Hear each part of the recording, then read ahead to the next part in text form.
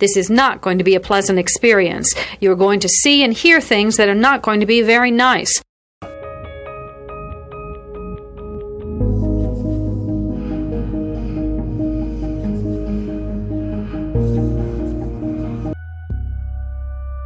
Experts divide serial killing into two general types, organized and disorganized.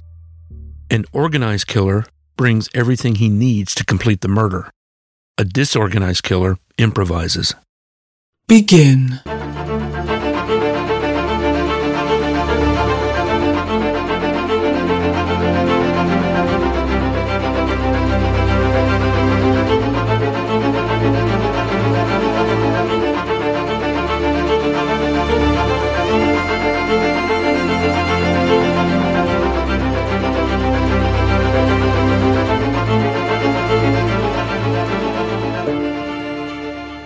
Listener discretion is advised.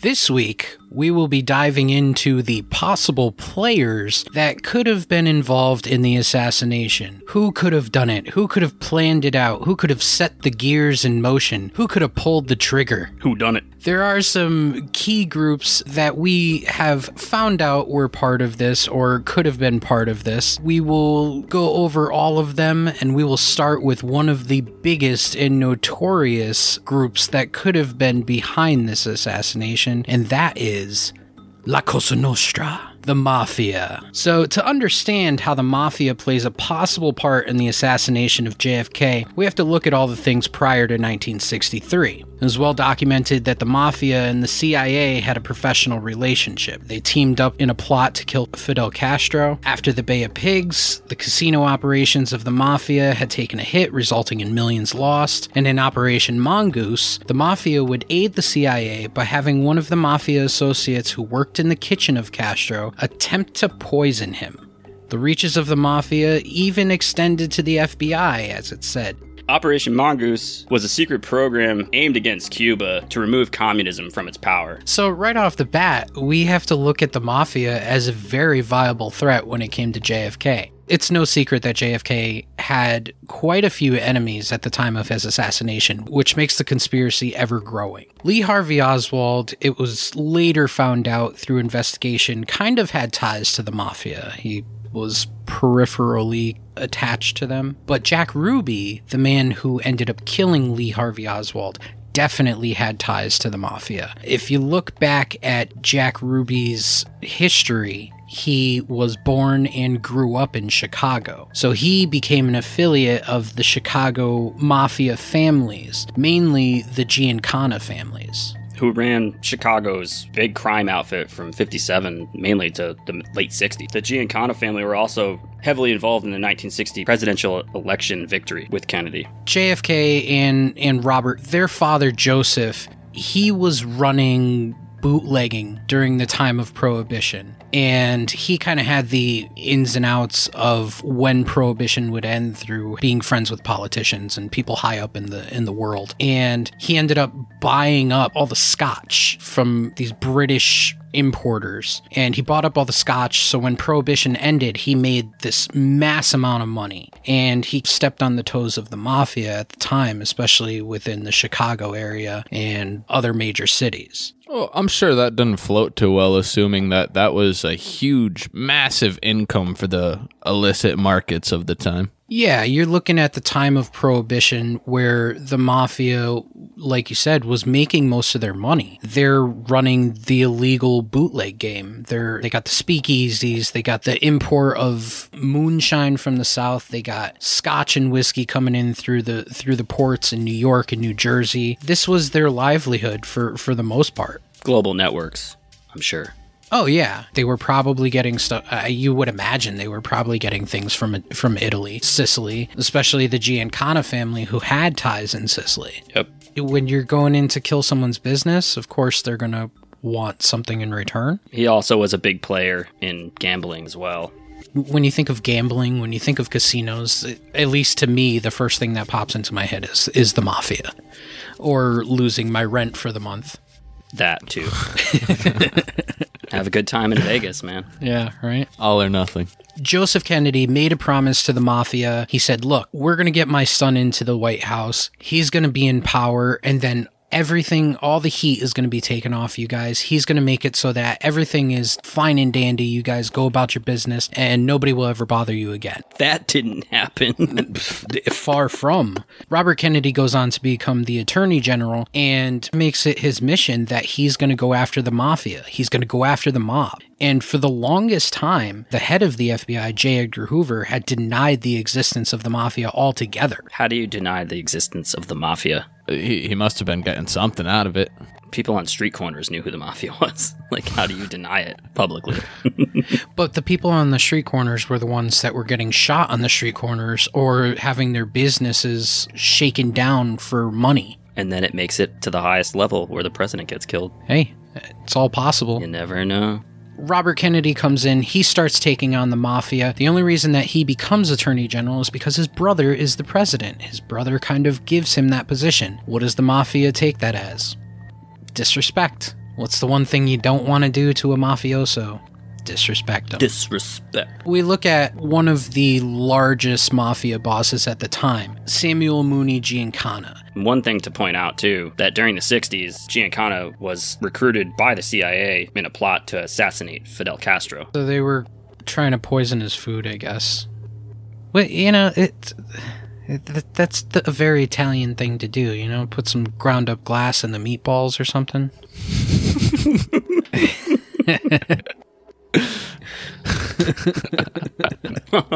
Fungal. Hey! Swallowed glass. I'm bleeding internally here. Ah! Mamma mia. These meatballs are a little crunchy there, Tony. Hey, Mooney, what's up with the meatballs? They realized that their mother did not make those meatballs.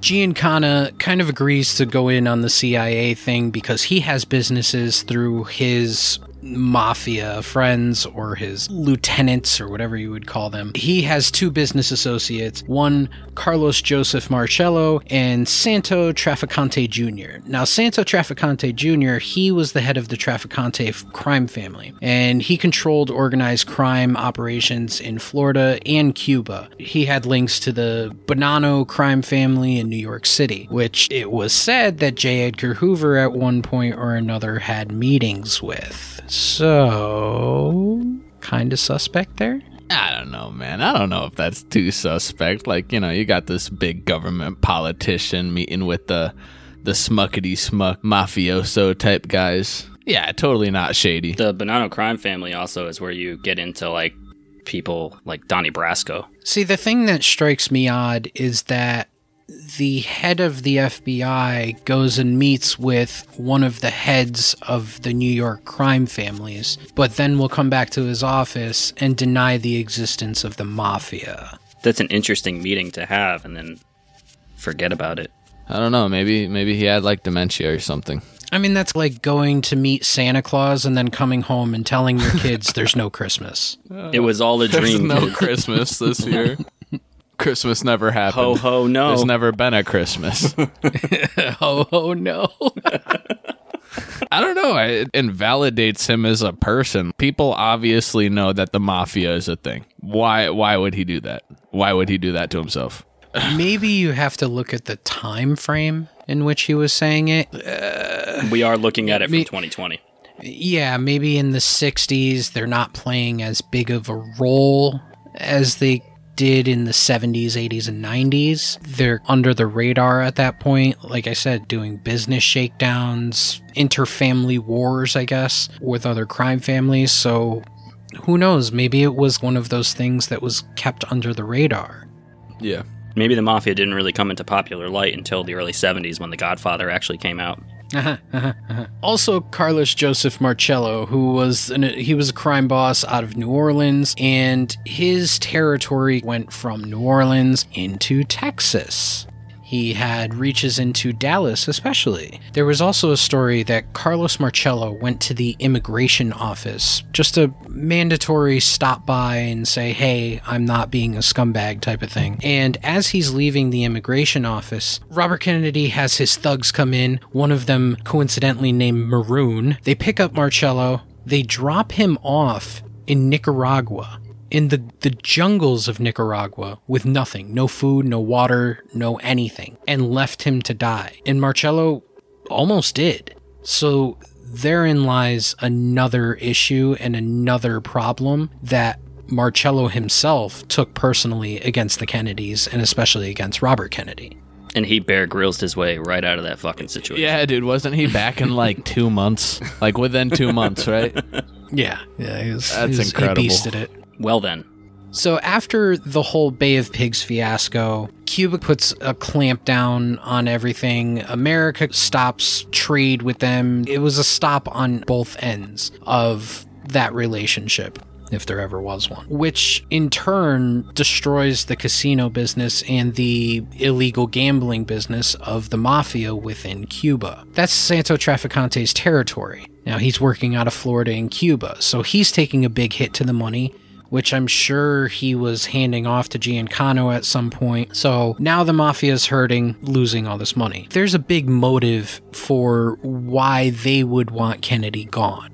But yeah, he was operating out of Miami, Palm Beach, Fort Lauderdale, all those places in the close vicinity to Cuba. It's not beyond reason that you can already see the gears of this turning and see how the plans could have been laid out. Is it possible that the CIA reprised their relationship with the mafia in order to pull off an assassination on JFK? It's a mutual beneficial operation. Well, because you're getting rid of the main competition. Yeah, literally the people that are halting you in your tracks. Yeah. Which kind of delves into another group that would have wanted JFK gone, is the CIA. So when JFK comes into power and he takes his presidency, one of the first things that he says is that he wants to dismantle the CIA into 100 different pieces. He wants them to take all their operations, secret or otherwise, all their black ops, and run them through the Joint Chiefs of Staff. Now that puts everything on the books and takes funding away from the CIA, at least an endless amount of money away from them. Tell me, when you're taking the money away from the CIA, did that take away their reaches to get into black projects? Would that have affected that budget? Well, yeah, you have to imagine that now every plan that they have, every operation that they want to make, every move that they want to make, they have to run it by the higher ups. Every move you make. Sorry. Thank you. Beautiful voice. But it does put a hindrance on an agency that previously had no restraints. Did it ever lose its restraints? Well, no, thanks to Kennedy getting murked. Yeah. I mean, that's the reality of it. Yeah. Which further proves their potential motives, you know? The only danger to the CIA was Kennedy. So now you have these two groups that have previously worked together on operations, especially throughout Cuba. You have two groups that definitely would benefit from Kennedy being out of the picture. It's not all that far-fetched that you could see, hey, why don't we shake hands again? Why don't we work together again? And instead of you having one of your guys poison the pasta sauce, we just take a shot at the president. I don't know. It seems like a pretty solid plan. He poisoned the pasta vazul. Don't drink the table wine. There's a story that goes around, at least this is how the facts are laid down on the part of the mafia. The order to take out the president goes on. They try to find somebody to perform the deed, and they pretty much put it all on Carlos Marcello. So Carlos Marcello is in charge of finding somebody to take on this task since his territory is in Dallas. He starts talking to Traficante about how Kennedy wasn't going to make it to the next election. He keeps hinting at how Kennedy's going to be hit before the next election because Robert Kennedy is doing a lot of damage to the mafia overall, especially when it comes to Jimmy Hoffa. Jimmy Hoffa is being called into courtrooms and he's being questioned by Robert Kennedy. Robert Kennedy has a tail put on Carlos Marcello. One thing about Marcello is that since he was running crime operations out of partly Dallas, is that in a book in 1989 called Mafia Kingfish, Carlos Marcello and the Assassination of JFK, was written by a guy named John H. Davis. He says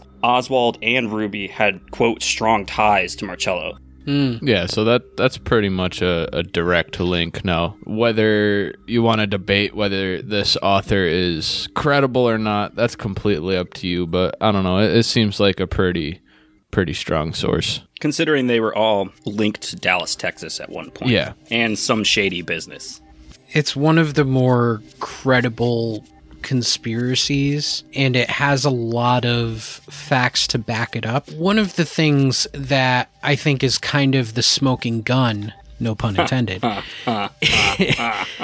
is that Santo Trafficante, at one point, he's involved with the CIA, and they all are. It's a relationship that they carry on even past the assassination. So Trafficante one day is talking about how the hit was put out on Kennedy, and he's quoted as saying, "I think Marcello was wrong in taking out John Kennedy. It should have been Robert Kennedy."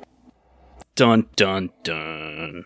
So you have this mafioso who is closely linked to Carlos Marcello. He's closely linked to Giancano, and he's closely linked to the CIA.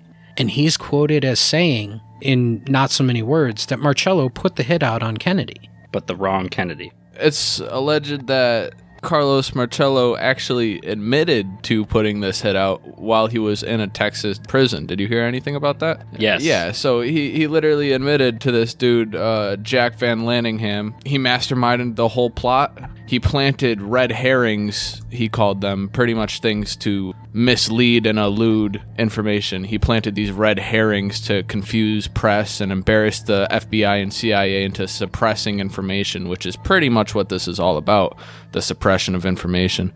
He then went on to admit that he arranged for two men to carry out the hit of the assassination and setting up Oswald as the fall guy, essentially just the scapegoat. Yeah, the patsy.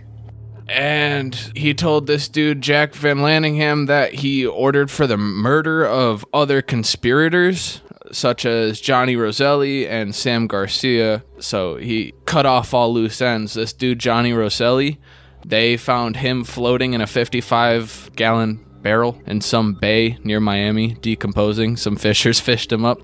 And Sam Garcia, I'm pretty sure, got shot to death. But well, that doesn't sound like some... Oh, I thought he was in the barrel fishing. No. No, some fishermen found him.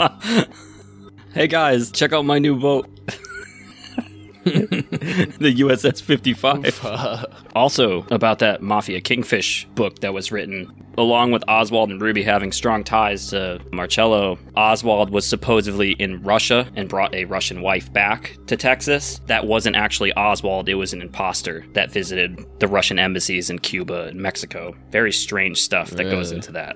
All right, so we got to take a moment to kind of step back and look at Lee Harvey Oswald as the perfect patsy. He was found plotting to try and kill Major General Edwin Walker 7 months prior to JFK being assassinated. So that right there puts him into the crosshairs of being a viable threat. He's already on the national security list for being someone that popped off, yeah. He also works in the Texas School Book Depository, which puts him there.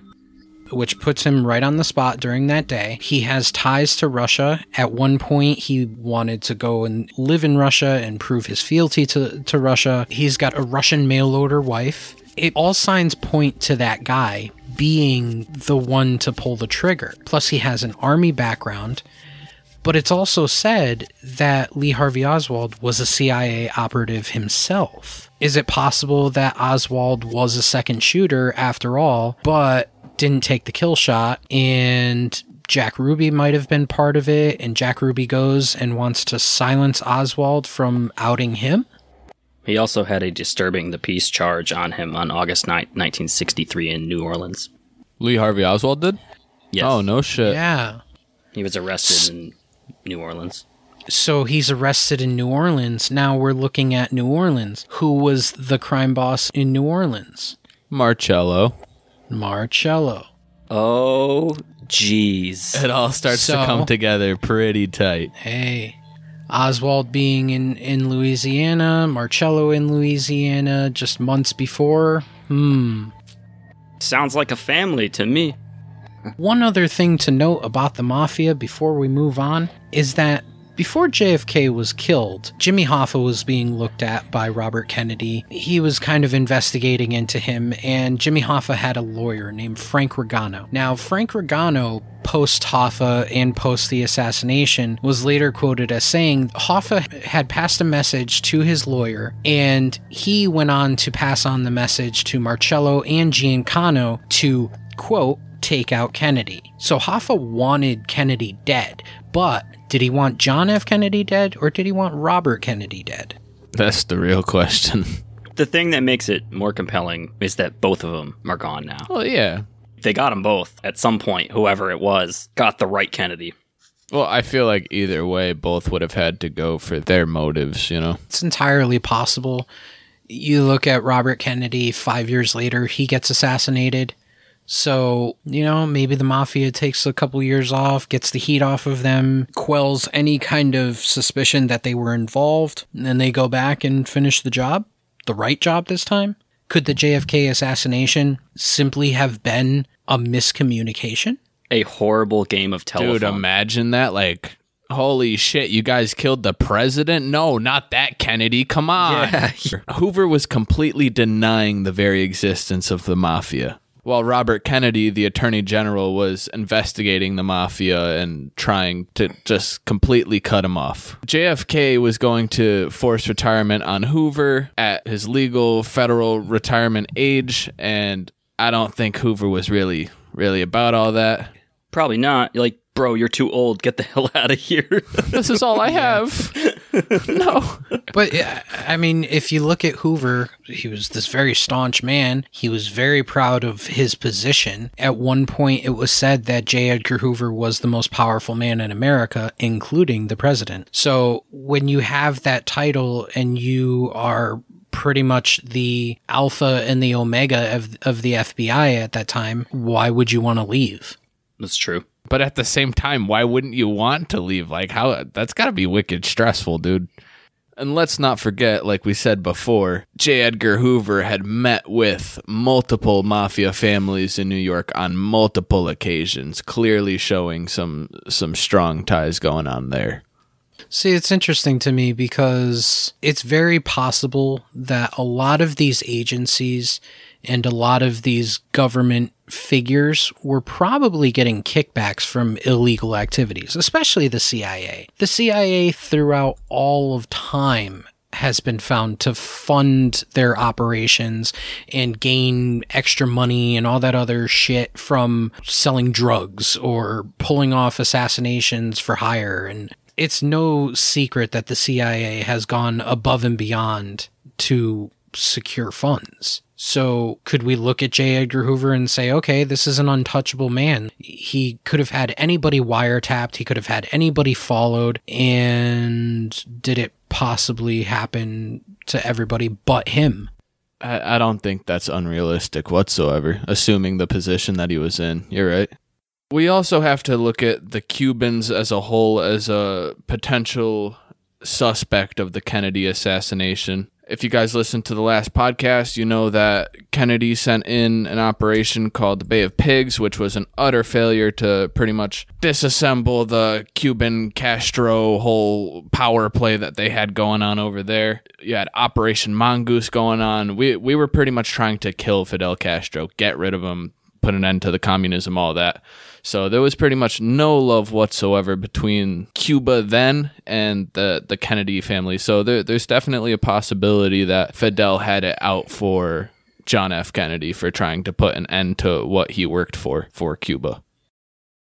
That's interesting in itself, because if you're talking about power You have very powerful individuals involved in this whole situation. You have Fidel Castro, you have Allen Dulles and the CIA, you have J. Edgar Hoover and the FBI, you have Marcello and Trafficante and Giancano from the huge mafia families. So, and it's said that the mafia had deep ties into the government. One person was even quoted as saying, "You can't have the government without the mafia, and you can't have the mafia without the government." They were kind of hand in hand.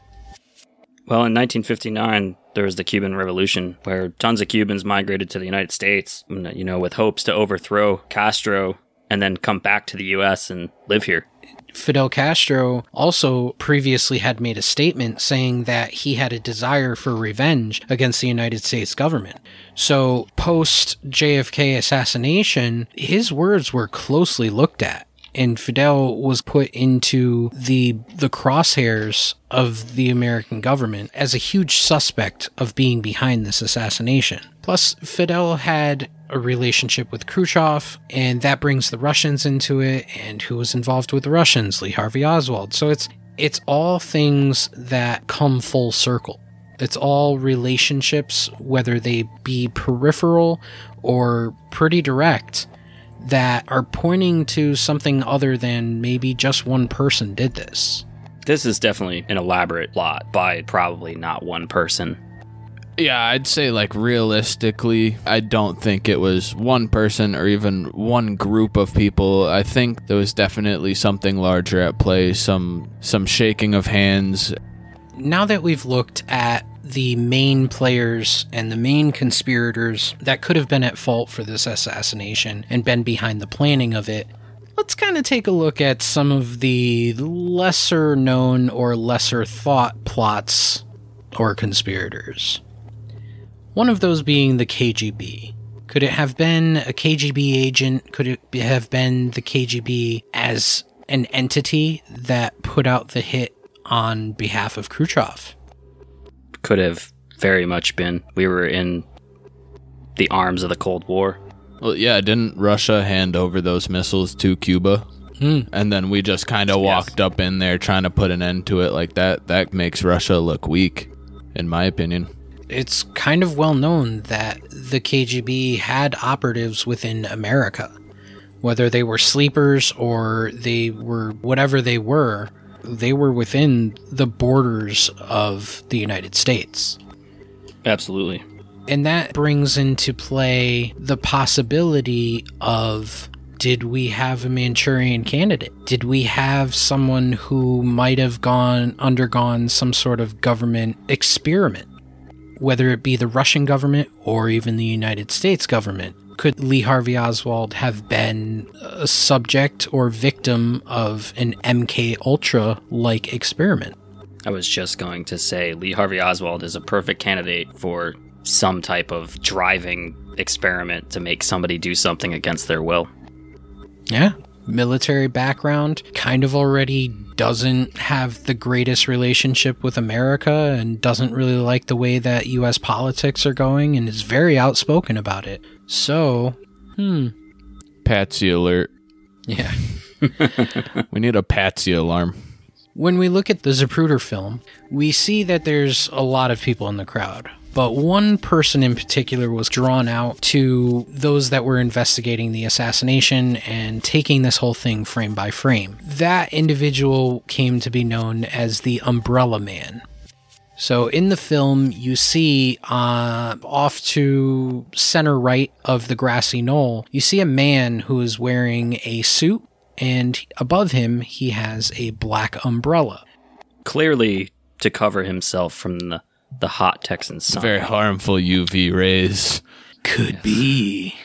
But investigators looked at it and they said, could that umbrella have been a weapon? Well, through drawings and design and a way that they came up with it, they looked at it and they said, okay, well, the handle of the umbrella could have been the trigger, and then the barrel of it could have been one of the ends of the umbrella arms. It's a very odd drawing, and you can definitely see it if you look it up on the internet.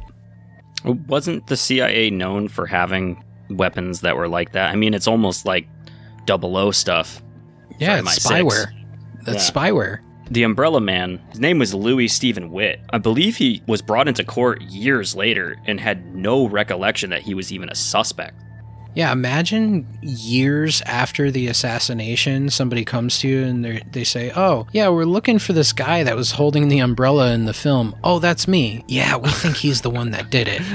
What? Can you imagine the cold sweat that goes off your body when you get that? Like, because I believe that the court cases were in the 70s or the 80s. Imagine getting that phone call and just, oh God. God, I knew I should have left the umbrella at home. Yeah, I should have just put the sunscreen on, man. Like, well, as it turns out, Louis Stephen Witt came to court, brought the umbrella, which is also odd in itself, because even if the umbrella was a weapon, why would you bring it into court with you? Wouldn't you just leave that at home and get yourself a black umbrella and then go to court and be like, oh, look, it's just a regular umbrella? Yeah, whatever. But either way, he comes into court, and it's years later. It's probably like 15 years later, and that's another question that I have to bring up. 15 years later, what's the longest that you've ever owned an umbrella? I don't think I've ever owned an umbrella. That must have been a stellar umbrella. For 15 years? Roughly? Do we know where Louis How much does it lived? rain in Texas? Well, yeah, true. I mean, he lived in Dallas. I mean, it rains in Dallas. How fast does an umbrella decompose? They're in Tornado Alley, I believe, so they must get rain.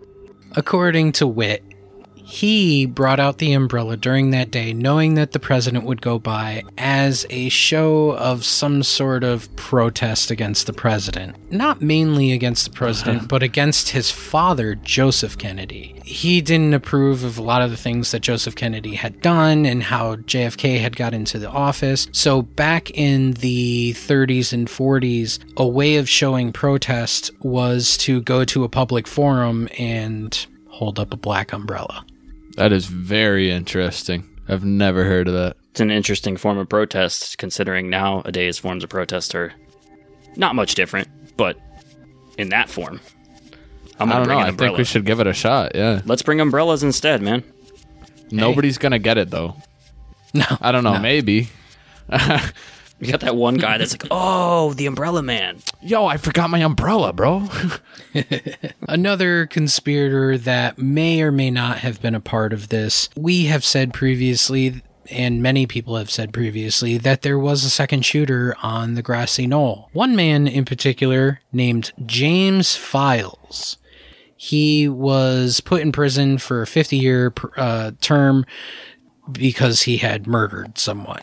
Now, while he was in prison, he goes on to confess to news reporters and anybody pretty much who would listen that he was the second shooter on the grassy knoll. He goes on to explain exactly where he was standing, what he was doing, what weapon he was using, how it all went down. He even said, oh yeah, I saw the highway sign and the president's motorcade was about to go beyond the highway sign, so I took the shot before the sign. He had some stuff to say about it, and a lot of people wrote him off. The thing that's interesting is that there was a psychologist, Jerome Croth, said that Files had one of the most credible claims as to what happened during the assassination of JFK. Now that's crazy. That's just one guy coming out, and he wasn't serving a life term, correct? Like, he was just serving 50 years? I mean, essentially. He was serving 50 years, but the dude was in his 50s or 60s. So, that's it might as well have just been life. For that to be the most credible claim of who may have killed JFK, there's a lot of people that are insinuated to be involved. But if this one guy is saying it, and then you have a psychologist that's saying, yeah, this makes the most sense, wouldn't that fit the narrative to what people are doing nowadays with these horrible events that are going on? To have a psychologist look at this guy, of course everybody's going to kind of pass him off and be like, okay, this guy's crazy, whatever, he's just trying to gain some sort of notoriety or whatever. But to have a psychologist come in, pretty well accomplished psychologist come in and say, he seems to say this with a lot of confidence. He says this with some interesting facts, and it's entirely possible that he was the guy that did it. It still doesn't discredit the mafia's involvement, the CIA's involvement, the FBI's involvement, Cuba's involvement, anybody else's involvement with it. Because just going back to the previous episode when we talk about the autopsy, how did somebody alter the president's body if the government didn't have something to do with something that was going on? Well, it's interesting that you bring the mafia back into it. So Files, upon multiple of his interviews regarding the assassination, had said that at one point Hoffa called off the assassination. He had called Carlos Marcello. Carlos Marcello had hired Files to be the assassin. Hoffa calls Marcello, he calls off the assassination, and Files says, okay, what are we going to do? We're calling this off. Marcello says, no, fuck it, we're going ahead. So Marcello obviously took this kind of personal, with everything that went on with Robert Kennedy dropping him off in Nicaragua and business going down the tubes and all this other stuff and the money that they were losing and just the overall headache that the Kennedys were presenting to the mob. It checks out. One of the out-of-the-box conspiracies that we will quickly touch on because there is not much information behind it. There's definitely no facts behind it. Is it possible that Jackie Onassis could have been part of this plot to kill her own husband? As I touched before, didn't he cheat on his wife with Marilyn Monroe? Yeah. I mean, it's said that she wasn't the only one, so... I would imagine if you got ties with people like Marilyn Monroe, president or not, I'm sure she's not the only one. From what it seems to be, Kennedy was a player. So you think his wife just killed him over that? I think that's probably one of the more farthest of conspiracy theories in the whole thing. But imagine if that's the one. It's just, I'm pissed at my husband, shoot him.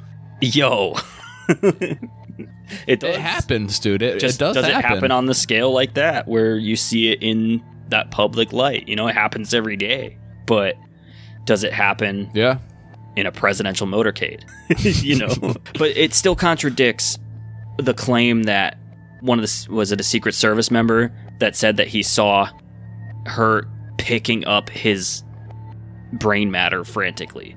So if she had anything to do with it, you would think she'd be cool as a cucumber. Unless she's a fantastic actor and she just wanted to pick up her husband's brains afterwards just for shits and giggles. Did she know that she was going to get splattered?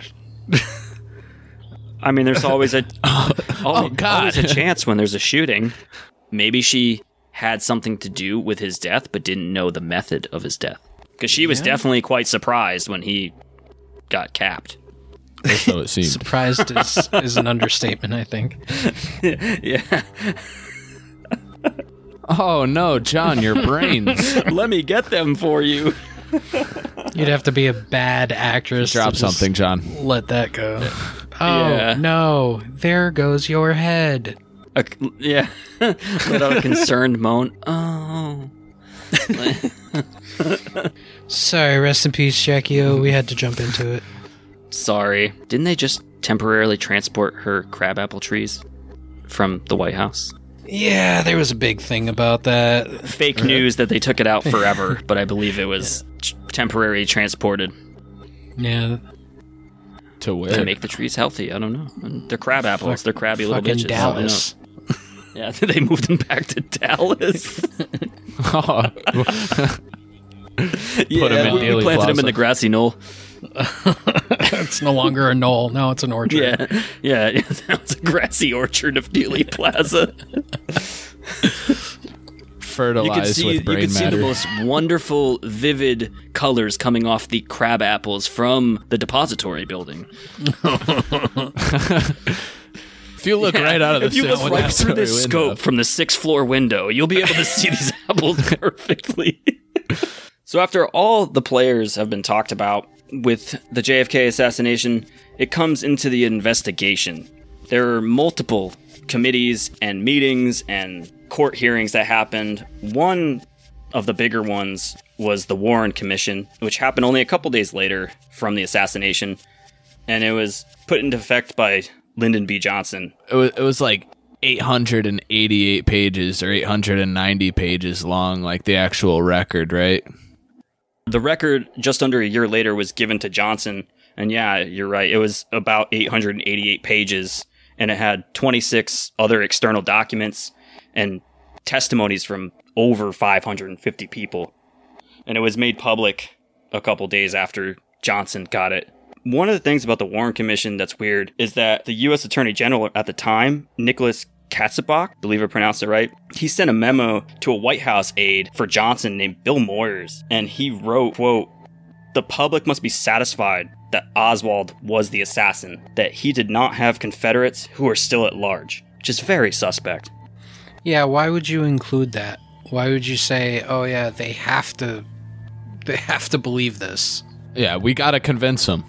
Now, another suspect thing that goes along with that quote is that a part of this Warren Commission, Alan Dulles, which is someone we had talked about in the MK Ultra episode, was the former director of the CIA, and he was a part of this commission, and he was appointed to coach and interview CIA witnesses on what to ask and answers to basically answer, which is very suspect because you're looking at this man is essentially telling people what to say.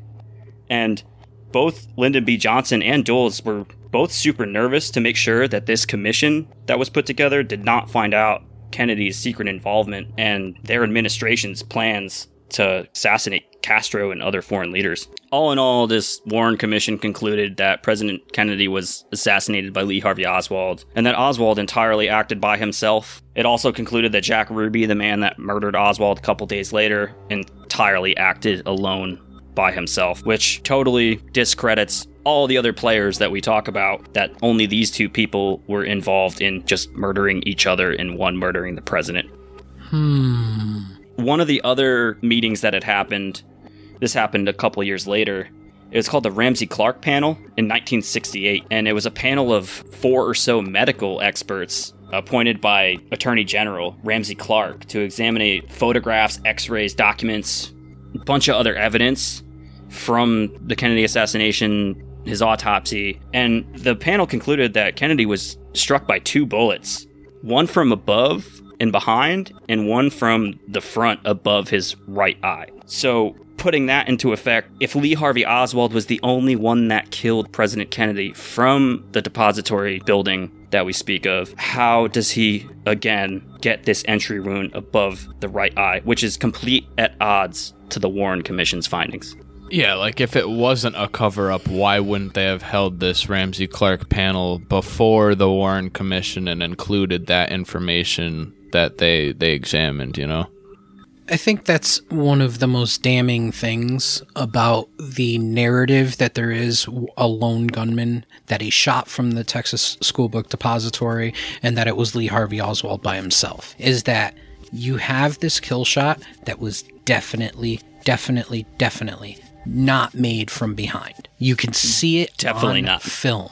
If pictures speak 1,000 words, then the frame of a film speaks 1,000,000. There's just no way that it happened. Now, there was a doctor that was in Parkland Memorial Hospital when the doctor had when JFK had arrived at the hospital, that said that JFK was wearing some sort of corset. So he was wearing some sort of chest and back brace that was held together with ace bandages and wrapped around his legs and all this other stuff. And he goes on to claim, well, if he was shot from behind, of course he wouldn't slump forward because this corset that he was wearing, or this brace that he was wearing, would have held his body up. Okay, but why would his head snap back? That brace is not attached to his neck. It's not attached to the back of his head. You also have the sheer fact that his brains are on the table. So there's on the back of the limo. Obviously, video is not the best, but you can see the blowback. It's clearly there in the video. All right, guys, I'm going to tell you, from everything that we've looked up on this episode, from everything that we've researched, from all the time that we've spent, I'm going to go with the mafia. The mafia and the CIA relationship was at fault for this, and Lee Harvey Oswald was a patsy.